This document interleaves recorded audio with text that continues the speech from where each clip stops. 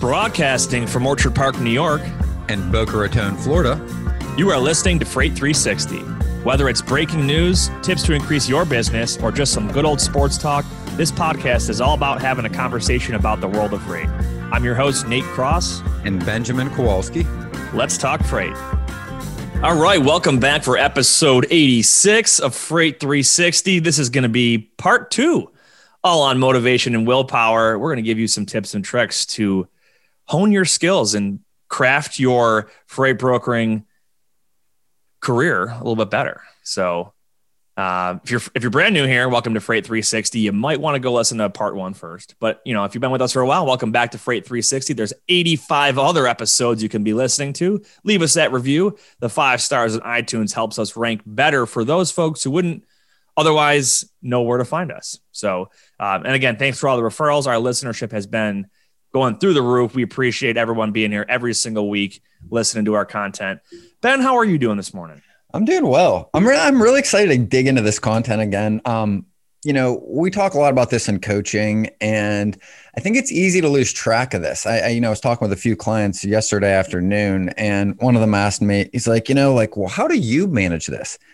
And I said to him, I was like, this is where this comes from. And I said, ironically, I'm experiencing a lot of number 2 right now, like yesterday and today, which was, watching for symptoms, lack of willpower.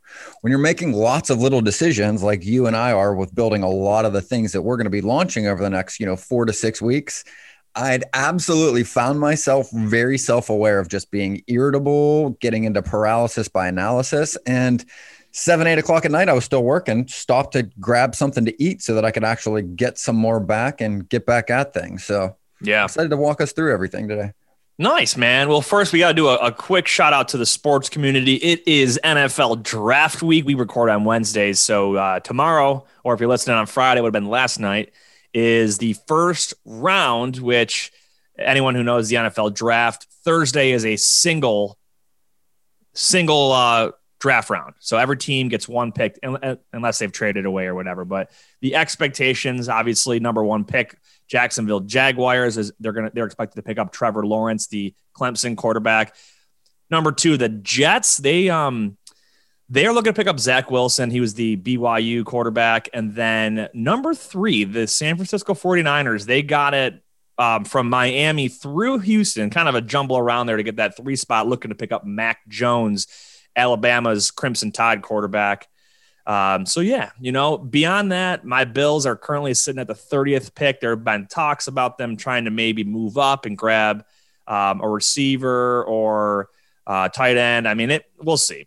Honestly, the Bills, they don't even really need a first-round pick this year. I wouldn't be sad if they traded it away for something else, because the Bills already have a super stellar organization, and they just need to hone it with, make it a little bit better with, little finishing touches on it. And that's it, man. So the draft, stay tuned. We'll see how it all plays out, but no surprise usually in that first round. But going on Thursday, Friday, and Saturday. So good stuff. Before we get back into the topic, Ben, talk to us a little bit about our friends over at DAT. I know we've been telling everybody about our links in the show notes to get that free month. Absolutely. What do we got going on? Taking the guesswork out of freight with DAT. The DAT Load Board Network is the largest on-demand freight marketplace in North America, connecting freight brokers with available capacity on any lane. Grow your business with tools that allow you to find new business partners. Plus, you can quickly qualify and onboard new carriers. And with the industry's leading freight rate data, you can make clear and confident pricing decisions. And as Nate mentioned, partnering with us, Freight 360, DAT is offering you guys a free month. So check it out in the show notes or any of the, thousands of links that are out there on our YouTube channel. And yeah. You know what? I think we're going to have DAT rewrite that script. It sounds a little boring to me. You know what I mean? I feel like we can always add our little pizzazz to it, but spice it up. Yeah. The big takeaway though is, anyone that's new to brokering, you need to have a good set of tools in your tool belt and in your toolbox, and load boards and rating tools are all part of it. So that's where I think DAT is the leader in that. So definitely check them out. Well, good. Motivation and willpower. So we talked last week, we did kind of a high level introduction on it. And then you started getting into knowing what your limits are and watching for symptoms. So let's pick it right back up, Ben. You know, the benefit to having this kind of discussion. I know we've had people say like, well, we really love when you guys do episodes that's educational on brokering, like about produce season and about rates and how to make sales calls and how to find leads. Well, this might not be as sexy of a discussion or an episode or a series essentially, but it's, in my opinion, it's way higher level and way more important than the little basic tips in freight brokering. So that's the reality. The reality of this industry and what we see and the impediments or the hurdles that lie between where all of us are and where all of us want to go. This is it. I mean, this is why we're either frustrated, why we're killing it, or why we're not. We're all human and we all function in a certain way, kind of the same ways. And that's why I'm going to dig back in as just like an overview. When we talked a lot about motivation and willpower, and I'm going to start by defining these again, right? To motivate is to provide somebody with a motive for doing something. Motivation, the reason or reasons one has for acting or behaving in a particular way. And this is what we hear lots of people refer to when they say, look, I'm just not where I want to be. You know, I just don't feel motivated. I just can't get fired up, or I have a hard time staying motivated throughout the day.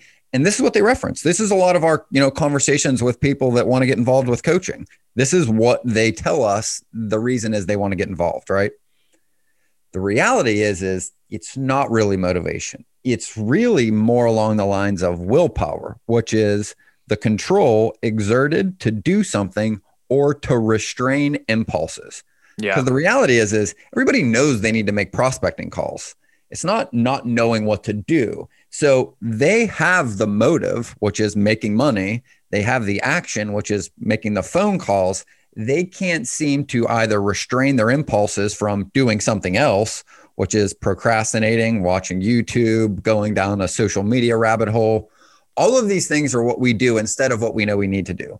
That's more of a willpower issue. And I want to hop in here just to tie it back to what I said before is we can give you all the tools you need and all the little bits of information you need on brokerage and how to learn the basics of it. But if you don't apply them, it's a waste of your time to even learn those basics. So this is why we're talking about this stuff. And one of the biggest things I've even seen on a personal basis is what we call terminal uniqueness. And anytime I ever bring these up, right, I hear, oh, well, I'd be fine, but that's not for me. Oh, that might work for other people, but like what I do and how I run my brokerage is different. And the reality is that in and of itself is also very common. And there's a term for it, terminal uniqueness. It is the belief that the situation a person is facing is somehow fundamentally different from the situations their peers are experiencing. Yep. Oh, yeah. Yeah, it's way too common. I hear it all the time. Yeah, they believe that no one else has encountered what they're facing, and therefore nobody understands what they're going through. Just not. Yeah, that's an excuse in my opinion. And like people will say in brokering, oh, the objections I get in my industry are so different, whether it's a specific type of freight you're moving or just a freight broker versus other sales folks. Like, oh, it's just different in freight. Well, no, it's not. There's the same fundamentals are there. It has a different spin on it. Yep. And a lot more multitasking. There's a lot more demands on the broker throughout the day. There's a lot of demands that require you to switch activities from time to time. But that doesn't necessarily mean you go full bore and you're just compulsively acting and reacting to everything happens to you, right? Mm-hmm. And that's what we're going to dig into is the best way to reduce stress in your life is to stop screwing up. And I know that sounds simple, but what that really means is setting your life up so that you have a realistic chance to succeed in achieving your vision. Successful people, they found, they don't use willpower as a last-ditch defense to stop themselves from disaster. They're not relying on willpower to prevent them from wanting to look at the notification on their phone. They're not relying on willpower to help prevent them from go down a YouTube rabbit hole in the middle of the day. What the studies found is that you can go on the offense, which is finding techniques that will help prevent the need for willpower in the first place. self-control, right? I'm going to give you an example that happened to me last night. So I have a really bad habit of unplugging from work at the end of the day. My phone, it buzzes, it lights up. I look at it. It could be in the middle of dinner. My wife and I are talking, and I know, I'm like, wow, that's really rude. I can't believe that I'm that responsive to my phone. So last night I was grilling, making up some chicken on the grill. I left my phone outside while it was cooking, and I came back in and I just hung out with my wife and my son. And it was great. Didn't have any distractions. Didn't even think about my phone. And it was just totally, it was like going on the offense. I prevented that distraction. Yes. And I would say the number one tip that I would give anybody out there is think about it just as simply as this. We all, as phones came up through our lives, right? We grew up, they didn't exist. You didn't have a phone like this in your pocket. We grew up in the generation where we got cell phones as teenagers, but we watched this basically come to fruition, right? Yep. And these all started as tools like Outlook on your phone, being able to see email on your phone, not just your work computer. And then it was, well, you've always had text messaging, and then it comes to other communication. So you have Slack, you have Microsoft Teams.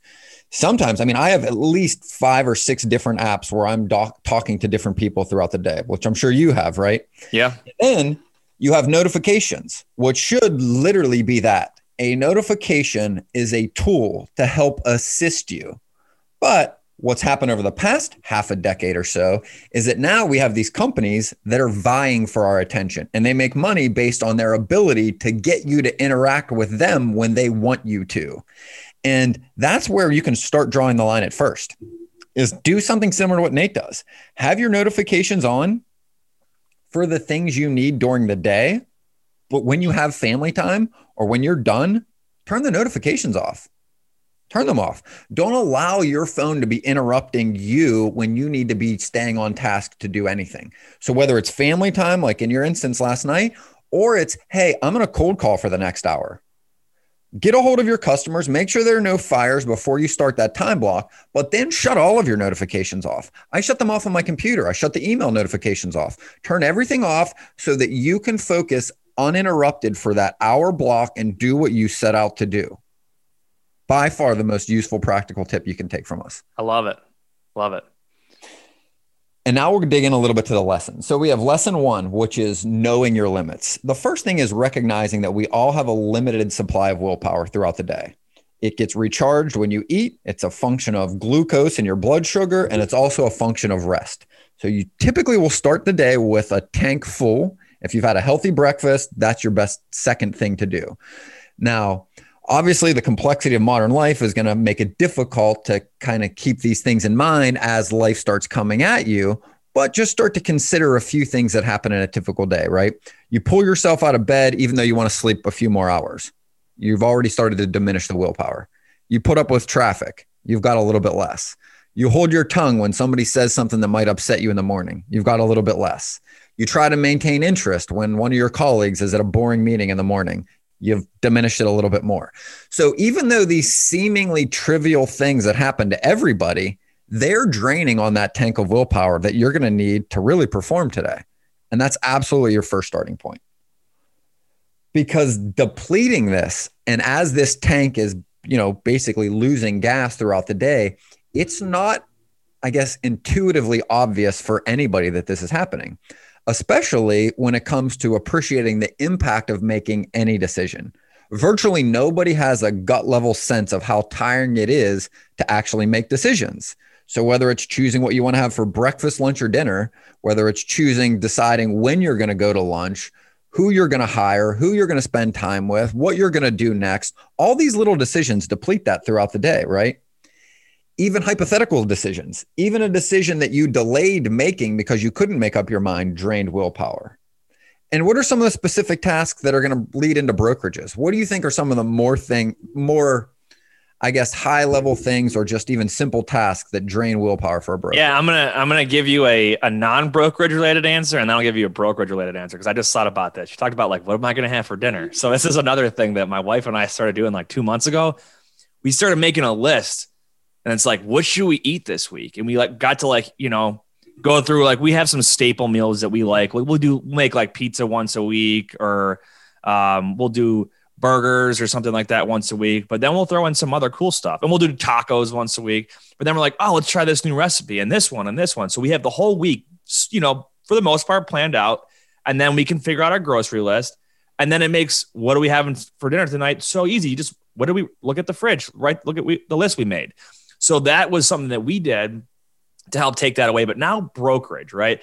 I think the biggest thing that I see with people is they just feel so cluttered, if that's a way to describe their mentality, and they just sound exhausted and so frustrated because they're like, I don't know what to do. I don't know what to do. And they run into a roadblock. And it's like, if you can have your day 80% planned out, right? You're always going to have to allow expect to have some kind of change and variance throughout the day, but have it for the most part planned out, right? And at the same time, know that when that variance or those issues pops up, have a plan in place of how you're going to react, right? Let's say you have a customer issue, right? Or a truck falls off. You should know in your head, oh yeah, this is what I do when that pops up. I'm not going to freak out. I'm going to go right back to the training that I have and the processes that I put in place. This is how it works. Don't just have to like freak out and figure it out from scratch every single time. So I think, everyone's different, but to me, it's being planned out, organized, it just takes the weight off of your shoulders. You're absolutely right. And that's why one of the first things we do in coaching is to help build a foundation, which is work on planning and having a structure throughout your week. Is the more you can plan, and absolutely you're not going to be able to plan for everything. But what it really is just taking all of the little decisions you make throughout the day, trying to decide what to do next, and compressing them all into one period of time throughout the week. So you block out an hour and a half, and you try to structure the week as best you can, and then keeping these things in mind, right? So, hey, if you're going to be prospecting for an hour and a half, and right before that, maybe you don't want to be dealing with an RFP where you've got to be sitting there making thousands of tiny little decisions. Yep. You don't want a lot of little decisions stacked on top of each other, because as that progresses, your ability to make them is going to diminish. Yeah. And I think a caveat to that too is I think some of the best brokers it's more of an efficiency statement, is people that utilize the tools and the people around them to do functions that they're meant to do instead of trying to do it all themselves. And what I mean by that is, here's an example. One of my agents yesterday asked me about, he's got an RFP he's doing for a customer, and there's a company profile sheet that asks like all your company's information, the MC, DOT, address, the executive positions and the titles there, and, how many assets, all that stuff, right? Super common. It's a profile sheet for a transportation company. A lot of big companies, shippers are going to want that. And he's like, I'm filling this out. I don't know this answer. I'm like, here's the deal, man. Whenever you get one of those, we have a department that does all the setups, and they will fill out every piece of paperwork for you. They'll review every contract. They'll sign everything for you. They'll make sure we're not signing something that's wrong. They'll make sure if there's a question that you didn't think of, we'll let you know, and we'll have to get that answered. There's a reason that we have this here. Yes, you're an independent agent, but you still have a back office that's there dedicated to do a lot of these tasks for you, so you can focus on what you're really good at, which is customer management and moving freight. Absolutely. Don't worry about the little stuff. Yep. And that runs us right into number 2, which is watch for symptoms. Like I mentioned, there's no obvious feeling of depleted willpower. So you're going to need to watch yourself for subtle, easily misinterpreted signs, right? Do things seem to bother you more than they should, right? Everybody's had that feeling. A little more irritated for something that seems trivial. Has the volume somehow been turned up on your life that you're feeling things more strong than usual, right? Like, hey, normally your dog barks to want to go out and it's not a big deal, but today it just irritates you, right? Like, what do you need? Like, in fact, same thing. Like, I noticed myself yesterday making all these little decisions for one of our websites, and my dog just needed to go out, and it felt like it irritated me. Like, I almost arose to anger, and I'm like, that's it. Like, that's exactly what depleted willpower sounds like, right? Mm-hmm. And it was funny because last night I was thinking about that Snickers commercial. Like, we even have a term for this that's been coined, like hangry, which you're so hungry that you become angry, right? Yep. Hangry. That's exactly what describes a symptom of depleted willpower, as you become hangry, right? Yeah, I agree. I think, and I'm going to go back to organization. I think that, and that it's more of a solution than we're talking about watching your symptoms. But I think if you can just be organized and have, like, I'm a big checklist kind of guy. I use a whiteboard and I erase stuff when it's done, or I have a checklist on my notepad and I check them off. There's a level of, it's like gratification that I get when I'm like, ooh, that's done. Right. It is. Yep. And I know that if that list gets too big, the symptom that I feel is like, oh my God, I don't have any more room on my whiteboard. My checklist is too big. I've got way too much. And then I got to take a second look at it and like, all right, can I group some of these together and hammer them out together? Almost like batching prospects, right?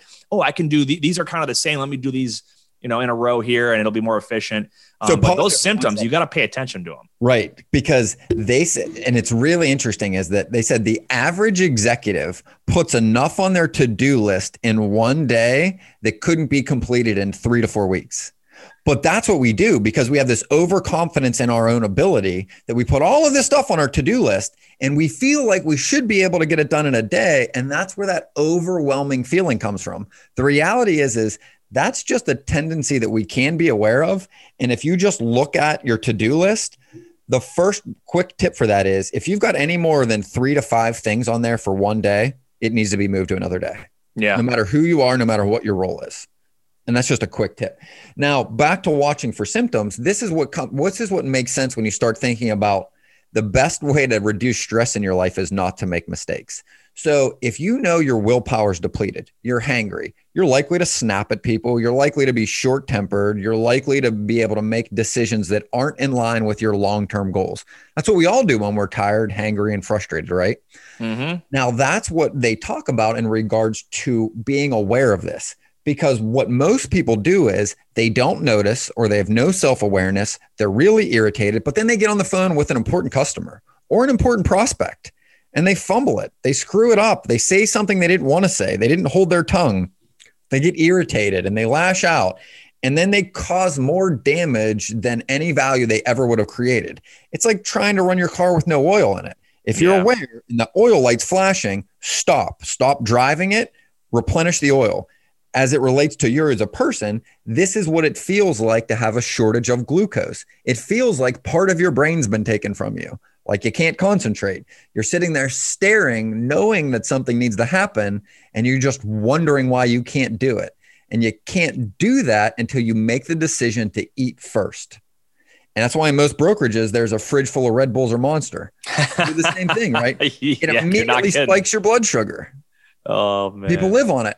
The reality is, though, as useful as energy drinks are, when they spike up, they also spike back down. So you're likely to experience a crash again shortly after it. So what they suggest is, have a bag of peanuts or some type of protein. I have beef jerky and mixed nuts under my desk.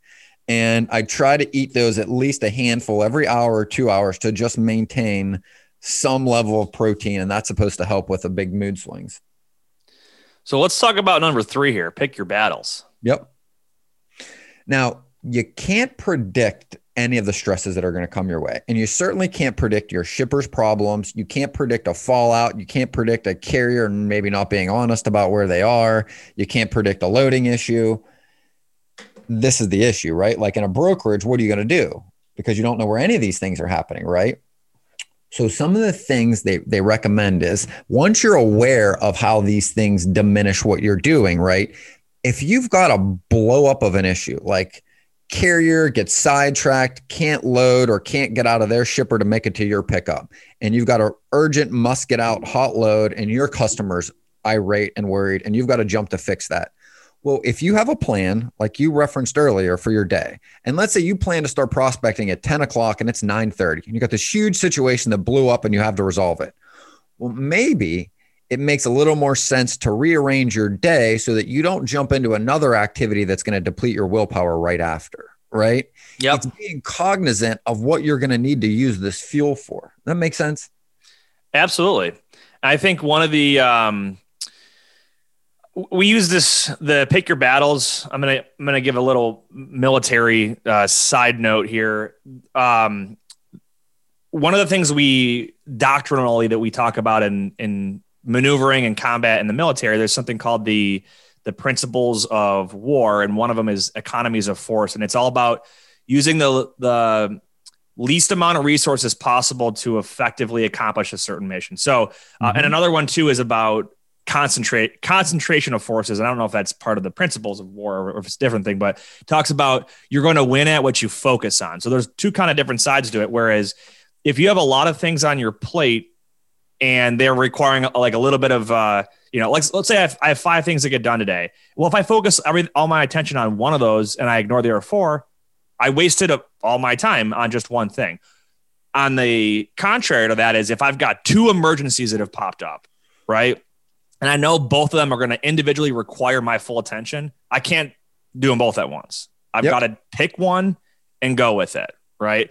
Absolutely. And that is, in brokerage, if you have a truck fall off and you're also trying to fill out an RFP and quote some lanes for next quarter, which one's more important right now? You got to get that load covered. Yep. Who cares about the Q2 or Q3 bid? You can do that tomorrow or on Saturday. Get that load covered. Everything else, right? Your ESPN notifications or your Twitter feed, they can wait, right? You got to take care of your customer, pick your battles. Another thing too is, and this is I've seen this with folks trying to get customers set up. And if you've got, not every customer is credit worthy, right? You're going to have some that, they got some slow days to pay. They've got some outstanding claims, negative reports on you name it website. I've seen folks that come on and every single one of their bad customers that they're told like, well, we can't give them $100,000 right away. We'll give them 15 or 20 grand to get them started off. And the people that try to fight it, it's like, dude, you have so many customers in your book. Let's focus on the ones that are working and are profitable for you right now. And don't waste your time and energy trying to get credit for a customer that doesn't even deserve to get credit because they're going to screw you somehow anyway. So absolutely. It was a little bit of a really good segue there, but that's picking your battles. Yep. Because, and it also talk a lot about budgeting your time, right? Don't give drudgery, the things that you don't enjoy doing, more time than is actually necessary. A lot of people will just block out like a whole day to clean out their office, so they never do it. But the reality is if you budget a smaller amount of time, you're way more likely to 1, start it, 2, finish that amount of time, and then 3, if you need to do it again, you do it later, right? So think prospecting, right? Budgeting 4 hours, if you're only going to be contacting 20 people, is really just torturing yourself and depleting your willpower, right? There's something known, it's called Parkinson's law. And what it means is that work expands to fill the time you leave available for its completion, no matter what it is. So set a firm time limit on tedious tasks, like cleaning out your office or maybe quoting lanes for an RFP, because an RFP could take you like 3 full days. I mean, we've all worked on them that take almost an entire week. Yep. If you ever get around to it, because you have no idea how many people that I talk to, and I'm sure you talk to brokers on a daily basis that are like, oh, I've got more RFPs to get to. I just don't have the time right now. Why they're really not getting to it is not because they don't have the time, not because it's not important, and not because they wouldn't get the money from it and actually secure the business. It's because they don't want to commit 6 hours of a day to it. The reality is block out an hour and a half today to start it. And then an hour and a half tomorrow if you need to. And then an hour and a half the day after. The same thing. So I think about this when I go to the gym most days, and I try to limit myself to like 45 minutes, an hour at most, but usually 45 minutes tops, because you can get a good workout in that time. But there are a lot of people that go to the same gym as me that they're there way before me and they're there way after, but they're sitting around smoking and joking the whole time. And it's like, dude, like you don't need to take 5-minute breaks between a different exercise, or, you don't have to walk for 20 minutes to warm up on the treadmill. Like you're being lazy, like just get your workout done. I mean, I get it if they like spending 2 hours a day doing that, but it just get it done. Don't waste time and procrastinate throughout the process. Well, that's it. Right. So brings us to number 4 though. Make a to-do list, or at least a to-don't list. Everyone has used the to-do list at some point in their lives. Yeah. I'll realize that, most of the people out there still don't feel like drawing one up. It sounds boring, off-putting, right? So instead, try to think of it as a to-don't list. That's a catalog of things that you don't have to worry about once you've written them down. This is by far one of my favorite techniques. Have you ever had a song stuck in your head, Nate? Yeah. That's right. There's a name for that. It's called the Zygarnik effect, right? Dude, it was Despacito a couple of years ago, and that song first came out and was being played every 3 minutes. Mm-hmm. And what this is, right? It references your unconscious mind's ability to influence your conscious mind in ways, right? And when you start to ignore unfinished tasks, what happens is your unconscious mind keeps fretting about them in the same way an earworm song keeps playing in your head, right? You can't banish them from your brain by procrastinating or just willing themselves away, right? It doesn't go away. But once you make a specific plan, your unconscious mind will be soothed. So what happens is you just need to at least plan the next step to take, what to do, who to contact, how to do it, in person, by phone, or email. And you can also plan specifically when and where to do it. That's better, but it's not required. As long as you've decided what to do and put it on actual paper, your unconscious mind will relax. This is, here's your broker tip on this one. If you use HubSpot, and I'm guessing Salesforce and all the other ones do the same thing, but I know HubSpot very well. There is a tasks. I actually have it open in one of my tabs right now. And it's so great because whenever I have a follow-up call with somebody, I throw it in my CRM after I have that call, and it'll tell me like, oh, it's due on, like I have one due on May 17th because I did a 1 month follow-up, and it'll tell me, I'll see, oh yeah, that one's coming up. And I have like 4 of them that are for today calls I'm supposed to make. So like you can, by having a simple list, and it's not like you have to think too hard about it. There's technology and tools out there that make this so simple. And it's just, oh, in the beginning of the day, let me pull up my tasks. Oh, cool. I got these I got to get done today. And as you go through, you check them off and they go away. Or you can set another follow-up for 2 weeks or whatever down the road. It's great. Yep. Number 5, and we alluded to this a few times, beware the planning fallacy. Whenever you set a goal, be aware of what psychologists call the planning fallacy. It affects everybody from young students to the highest executives in the country. When was the last time you heard of a highway or a building being completed 6 months early? Or when was the last time that you went to create a website and it was, oh yeah, it'll be 6 to 8 weeks. And there you are 2 months later and it still has work to get done. It's like building a house. Everything it's like costs twice as much, takes twice as long, and you're not the exception, right? Late and over budget is the norm, right? The planning fallacy affects just about everybody, but it takes a special toll on procrastinators who expect to get the job done in one concentrated burst of effort at the last minute, right? Yeah. The strategy might work if they ever left themselves a big enough chunk of time before the deadline, but they don't do that either. There's a reason that project managers are a very sought out occupation or position in large organizations. Absolutely. Because what happens is they underestimate how long the work's going to take. And then they discover they don't have enough time to do it, at least to the level that they want to perform it at, right? Mm-hmm. So one way to avoid this is to force yourself to think about your past. All of us, whether or not we're serious procrastinators, tend to have an optimistic bias toward our own work.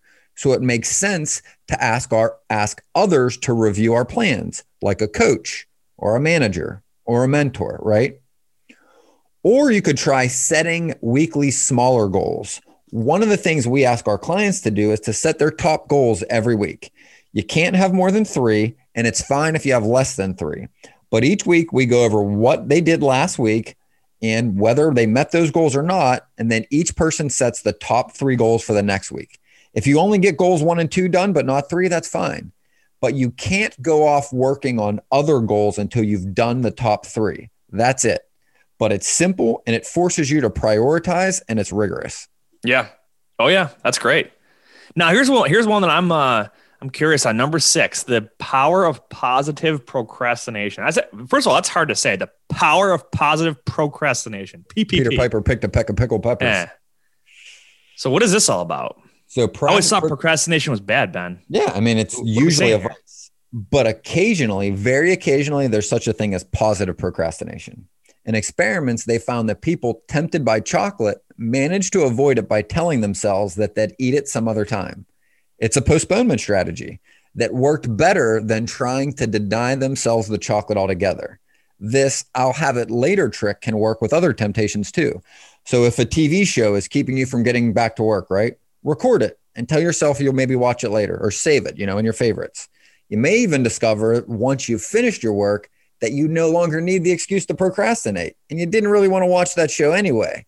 Vice delayed might turn out to be vice denied. I'm going to give you an example. This goes way back. So, the year was 2007. I was deployed with the military, and I was like a pretty overweight 19-year-old at the time that somehow was able to still be in the military. I lost like 50 pounds on this first deployment, and I made it a goal though. I wanted to get healthy. I wanted to hit the gym a lot and eat healthy. So what I would do is, the chow halls in the military tend to have a lot of just crap in them. There's healthy options, but there's a lot of crap that you can be tempted by. So what I would do is I would say, I'm going to go to the gym first, and then I'm going to eat afterward. And by the time I got my workout done, I felt so good and so healthy. I was like, yeah, I'm definitely not going to go have those chili cheese fries now. I'm going to go have like the chicken breasts and the salad and all the greens and vegetables. And I lost 50 pounds on that deployment. So yeah, it was just the kind of way of, I'm going to wait to eat until later. And I ended up making a smarter decision about my delaying it, right? Because what they found is procrastinators, what procrastination really is usually avoiding one task by doing another. Rarely does anybody procrastinate by sitting there doing nothing at all. Mm-hmm. But, and this is my favorite one coming up, especially coupled with this, is there's a better way to exploit that tendency as well. It's called the nothing alternative. So this strategy was discovered by a writer named Raymond Chandler. And this writer, right, he just couldn't figure out or find a way to consistently sit down and just produce writing, right, to write his books. He was just befuddled by the way his other authors that he knew and his colleagues could just churn out pages and pages every day. The same way we get people to call us and go, I don't understand how these other people can prospect, 6 hours a day every day, right? How do they do it? So what this guy did is he developed his own system. He would sit and just wait for inspiration. He believed that a writer needed to set aside at least 4 hours a day for their profession. So what he did was he doesn't have to write during those 4 hours if he doesn't feel like it. And if he doesn't feel like it, he shouldn't even try. He can look out the window. He could stand on his head. He could curl up on the floor, but he is not to do any other positive thing, not read, not peruse a website, not write a letter, not glance at a magazine, not turn on a TV, not write a check, nothing. What you find is this nothing alternative is marvelously simple tool against procrastination and really just about any other kind of task. Because although your work may be prospecting shippers or combing through weekly sales reports, you can still benefit by setting aside time to do one thing and one thing only. You might, for instance, resolve to start your day with 90 minutes devoted to, your most important goal, with no interruptions from email or phone notifications, no side excursions on the web. Just follow this regime, write or nothing. It's the same principle that we use in schools. If you make kids behave, they'll learn something just to keep from being bored. And I found this works, right? It's just two simple rules. A, you don't have to complete the task. And B, you can't do anything else. The rest will come of itself. That's cool, man. I dig that. I never thought about that. I think I would just get bored and then I'd be like, I'm going to go write. Yeah. So, all right. Number 8. Keep track. So keeping track, monitoring your activity. And we talk about this a ton in coaching, especially as it relates to prospecting, right? Monitoring is crucial for any kind of plan you make. It can even work if you don't make a plan at all. Weighing yourself, for instance, every day or keeping a food diary, it can help you lose weight, just as tracking your prospecting calls will help you make more of them. The mere knowledge that you'll have to put down a number will discourage procrastination.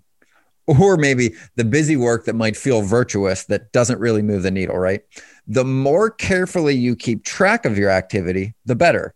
Tracking your calls every week is good. Tracking your calls every day is better. Tracking your calls and writing them down and sharing them with an accountability partner is the best. Yeah. So I'm going to give you an example.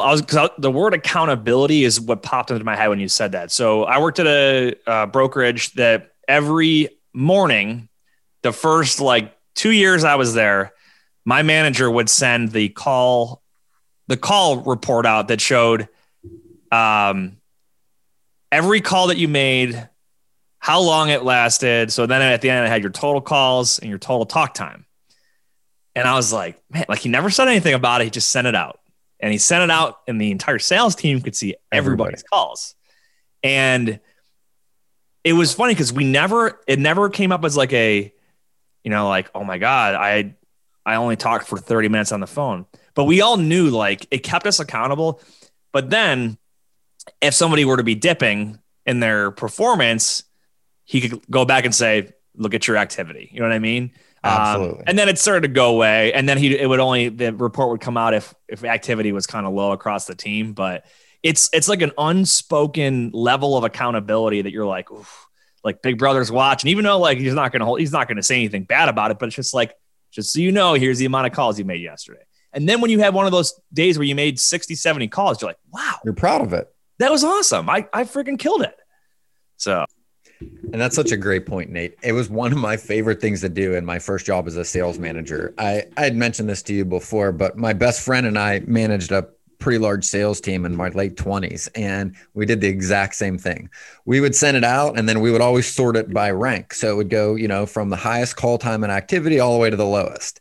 And then one of the things, in fact, my buddy still does this to the day, is he'll send out that call report. And he'll also send out the revenue report in the same email. But here's the interesting thing. Correlation.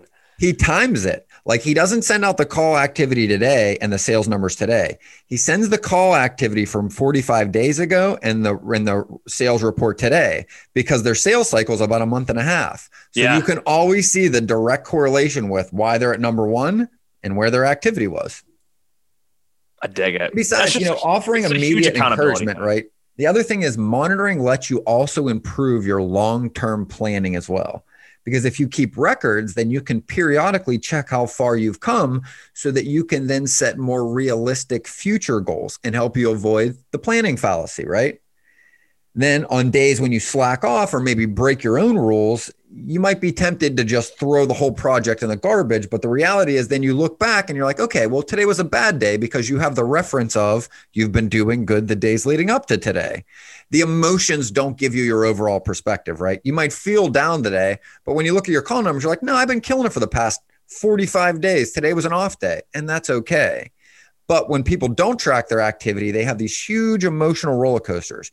It's great today. I'm on top of the world. I got a new prospect. Tomorrow, nobody answers the phone and you get kicked in the teeth and they want to quit. And that's what we see all too often in sales. It's true. It's very, very true.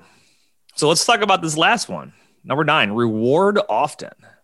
When you set a goal, set a reward for reaching it, and then don't stiff yourself, right? Because if you just use willpower to deny yourself things, it becomes a grim, thankless form of defense, right? But when you use it to gain something, you can wring all of the pleasure out of the most avoided tasks. One of the most successful strategies for promoting self-control involves rewards, whether they're being offered by a parent, a teacher, or yourself, like a computer game. So people who seem hopelessly undisciplined in school or on the job will concentrate for hour after hour, and this is one of my favorite analogies, on computer games. Games that involve the exact same skills needed for more productive work at the very same computer. They look at information on the screen, they balance short-term and long-term goals, they make a choice, and they click. The computer game industry's astounding growth. Now, listen to this. By age 21, the typical American spends 10,000 hours playing computer games. Okay. That 10,000 hours, that number should sound familiar because that's what Malcolm Gladwell coined as what it takes to become an expert in any field. An expert, yeah. Now, why this occurred Probably is why I'm not an expert at computer games. I don't play them. I don't either. But why it's happened is because designers of these games had an unprecedented opportunity to observe people's responses to incentives. That's all a video game is, whether it's first-person shooter or a race car game or Donkey Kong back in the day. They're all incentives, short-term incentives to achieve the next thing. And the thing is, when you're playing a video game and you die, you don't get demoralized and throw it in the garbage. It keeps you excited to try again. So I used to play on my iPhone Candy Crush back in the day, and Boom Beach was another one. And it got ridiculous because you get to the next level and eventually it just gets too hard to like get to the next level. I ended up just being like, I'm done. But some people they wouldn't stop. They're like, I got to get to the next level. I got to get to the next level. I'm like, dude, I don't know how you're doing it. Online games became essentially the largest experiment ever conducted into motivational strategies. Wow. By getting instant feedback from millions and millions of online players, game designers learned precisely which incentives work. And ironically, it's exactly what you said earlier. It's a mix of frequent small prizes with occasional large ones. Even when players lose battles or make mistakes or they die, right? They remain motivated because of the emphasis on rewards rather than punishment. So how does this apply to a freight broker? Yep.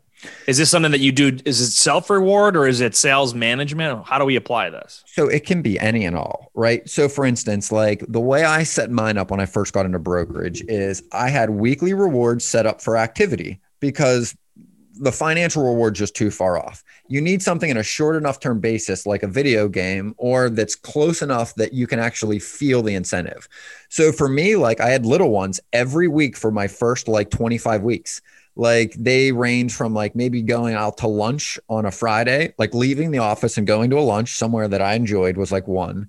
I would have things like, I just moved to Florida when I took that job. So I needed a new wardrobe. So a lot of my little goals were like, buy a new shirt, buy a new outfit, like on Fridays. If I closed a new customer, maybe there was a large one, like go out to a nicer restaurant.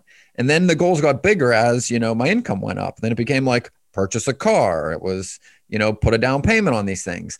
But you always want to have them at least aligned with a short enough period of time, like a day or a week for it to work. Yeah.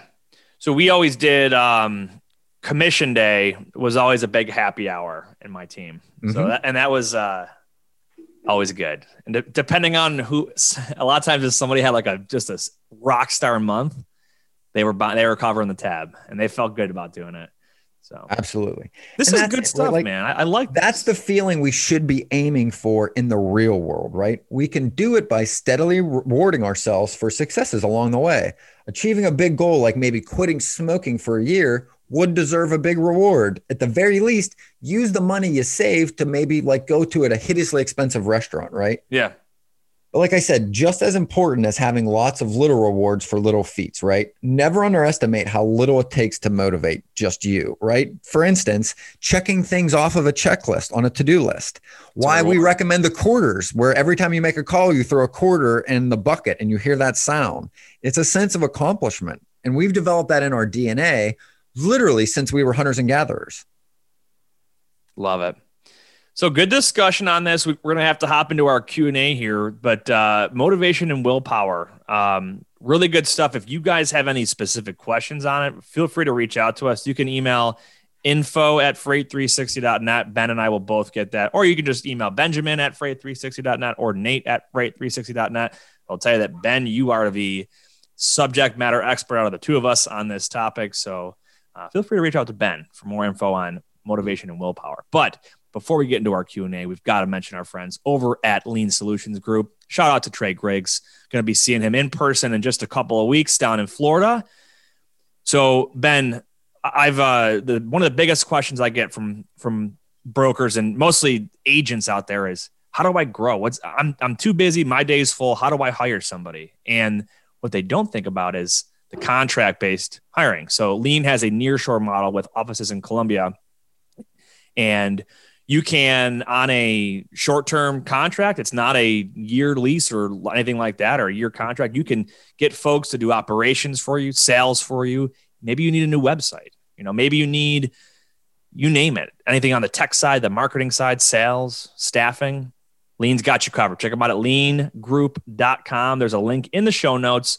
They've got just a ton of solutions to help you grow your business. So check them out. All right. Questions. Number one. What clauses need to be included in a broker carrier contract? Well, first of all, there's a ton of them, but I would say let's just pick out a couple that are super important. And the number one that I like is the back solicitation clause, which tells your carrier that you hire that they are not allowed to backdoor solicit your shipper because now they're privy to that information of the customer, where they're picking up, where they're delivering. They know the lane. They can't just go to that customer directly and say, hey, let's cut out Nate over at ABC Brokerage and we'll just move this direct for you. You can't do that, and that's in a broker carrier. I'd say that's one of the more important ones, to be honest. I mean, as it just relates to not necessarily contractual liability, but your business liability is you want to make sure you're not getting backdoored by your carriers. Yep. Absolutely. Any others? I mean, there's a ton of clauses that need to go in there, but that's like, to me, that's a super important one. I think also in there, there's double brokering. What's that? Double brokering if you're working with a carrier. Yeah, absolutely. So double brokering, 100%, and that is like in my book, that's a one time and you're done. You're blacklisted. Do not use. And here's a little tip for that too. That's why we always recommend having a dispatch checklist. And one of the items on your dispatch checklist should be to ask the driver, what is the MC on the side of the truck? And then look at the MC of the carrier you booked. If they don't match, then you are likely experiencing some double brokering. But, there are some rare cases where they do own trucks that are maybe on a different MC. You do want to be aware of this, though. Yeah, getting a truck and trailer number 2, you can let your receiver know or your shipper know, and they can tell you if a different name on the side of the truck or different truck or tractor number or whatever. Good stuff. Definitely use a model contract if you're creating your own. I know TIA's got some if you're a TIA member. Just Google it too. We've got one on our website. Fairly open source information. All right, next question. How can I get leads using Google? Well, we talked about Google Alerts, right? I mean, you could just simply search. Yeah. I want to see lumber companies in Alabama, right? Or stone and brick companies in Northwest Georgia. But you could set up Google Alerts and get daily, weekly, or whatever you want emails sent to you that gives you any kind of news or articles or anything related to whatever your search term is, such as manufacturing projects in Oregon, and you'll get notified whenever there's something that pops up that matches that. Those are 2 simple ways. Well, Any other thoughts on Google? Yeah. And I mean, Google's a tool, obviously. I would add, first, listen to our episode on prospecting with a purpose, because what we really talk about is if you have intentionality on how you're grouping and who you're prospecting and who you're going after, this becomes a much better tool. Because if you're going after like a specific industry or even region, then you set up the alerts to give you more updates for that. When you're just randomly prospecting whoever you feel like throughout the day, it becomes really hard to utilize other tools because the information is just literally everywhere. None of it's organized. Yep. I mean, think about it. You search anything into Google and it'll tell you 5,200,000 results in 0.5 seconds, right? It's insane, the amount of info on there. So good stuff. Last question. What is the typical pay for a 1099 freight broker before commission? So in other words, outside of my split, what kind of pay would I receive? Typically 0. The caveat to that is some companies might give you a draw for your first couple of weeks until you start getting some stuff invoiced and getting paid on it. But very, very rarely, you can normally expect 1099 folks to have 0 base pay and be full commission. This is the model that I operate in, and I love it because the folks that will go 1099 are the ones that are confident in themselves and willing to bet on themselves. They'll bet the house on themselves, and they know they're going to produce and they're going to perform. So they would rather have no base and have a high commission percentage. So, that 70% payout, you're not going to get everywhere. But good question. Good question. Any other thoughts? We had a good episode. I really like this topic. I mean, it's close to my heart because I really believe that this is why people aren't getting where they want to get in life. I think it's really what's holding them back. I think a lot of even issues that I help coach people through that are maybe bordering on personal outside of business usually revolve around this topic too. When you can be proactive and intentional and get ahead of issues in your life, there's just way less things to fix, which just eliminates unnecessary stress. I mean, I think this is some great stuff. If you want more on this topic too, you can pick up the book. It's called Willpower by the guy's name is Baumeister, the one who wrote it. And there's another book actually on the same topic. It's called The Power of Bad, which preceded it. Both really good books. Check them out on Audible. There's a lot of great stuff in there and a lot of great tips. Dig it, man. I dig it. Well, to all the NFL fans out there, good luck to your teams in this week/weekend's 2021 draft. Whether you believe you can or believe you can't, you're right. And throughout the draft, until next time, go Bills. That wraps up this episode of Freight 360. Thanks for joining us. Make sure to check out all the other episodes for even more great content. Check out the show notes for links to any articles and content that we referenced on this episode. Visit us on the web at www.freight360.net. And if you'd like to learn more about a new home for your agency, contact me directly. And if you'd like to learn more about me coming out to run a free complimentary sales training for your team, check me out on LinkedIn or again at www.freight360.net.